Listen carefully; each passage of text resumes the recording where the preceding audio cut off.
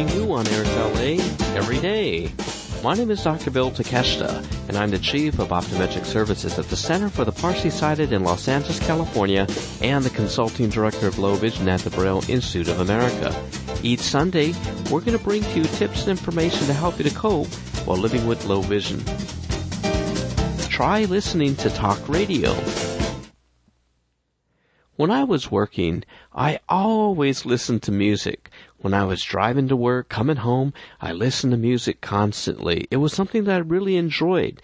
And for that 20 minutes that I was on the road, or 30 minutes, I could listen to a lot of these favorite types of songs. And when I became visually impaired and was forced to retire, I started to listen to music. And music was, again, it was very, very enjoyable. But to be quite frank, even though I had hundreds and hundreds of CDs and cassette tapes, I actually sort of got kind of tired of it. I wanted something that was actually going to stimulate my mind. I wanted to learn. I wanted to read. I tried different things such as talking books and audiobooks, and even though those are things that were very entertaining for me, I wanted something that was going to be brief, a little bit shorter. Could I learn things on a quicker basis, and maybe things that were going to be a little bit more related to current events? So, one day I was searching for a baseball game, and I happened to come across talk radio. And ever since, I've really been hooked. Now, talk radio isn't really all about a bunch of crazy people calling in and talking about UFOs or aliens and different types of things like that. But there are so many different types of talk radio shows, both on the AM and FM frequencies. What I have found is that there are so many intelligent people out there who have these shows, and they bring up different types of talks that are really very, very stimulating to my mind. It really has been something that has made me think about things that I never thought about. On different days of the week, there's different types of programs. At different times, there's different types of shows. And I've learned from everything from sports to religion to politics to in the environment, art, music, all sorts of things. And the great thing about it is that all of this type of talk radio is something that's free.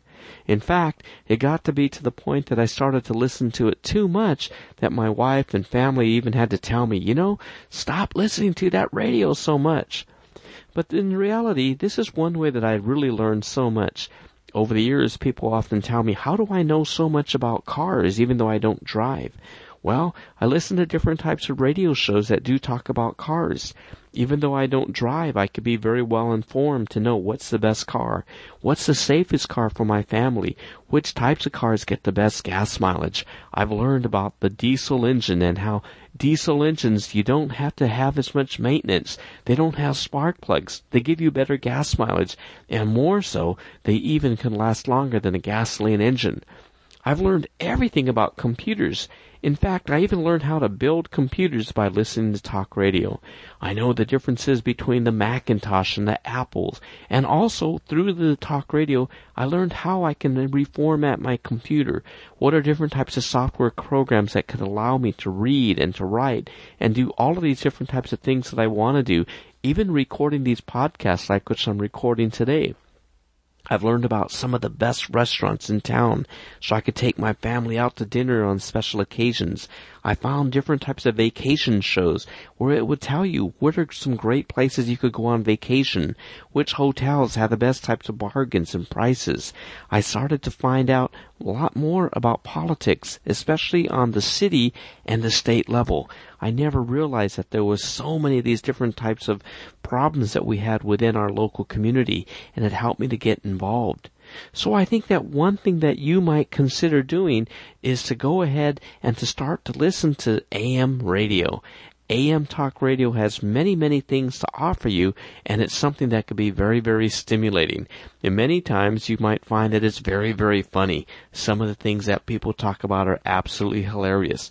And you're also going to find a lot of things that I call just scams. You'll hear these infomercials where there's commercials for different types of herbal nutrients and supplements and vitamins, and they can make your hair grow back and also help you to lose 100 pounds, maybe even overnight.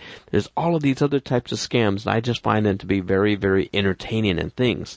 But overall, I think in addition to listening to books on tape or reading large print books and reading magazines and things, I think that talk radio is really something that's very, very stimulating. So for the next time you are looking for a little bit of a stimulating topic for you to learn a little bit more about, go ahead and tune into some of those AM stations with talk radio, and these are things that you could learn quite a bit. Everything from plumbing to carpentry to gardening to baking to cooking to sports to entertainment and politics. It's all there on talk radio. So I hope this information is helpful to you, and please tune in next week for more Coping with Low Vision. For Airs LA, this is Dr. Bill Takeshita. This podcast is intended solely for the use of the blind and the print-impaired audience. Any unauthorized use is prohibited.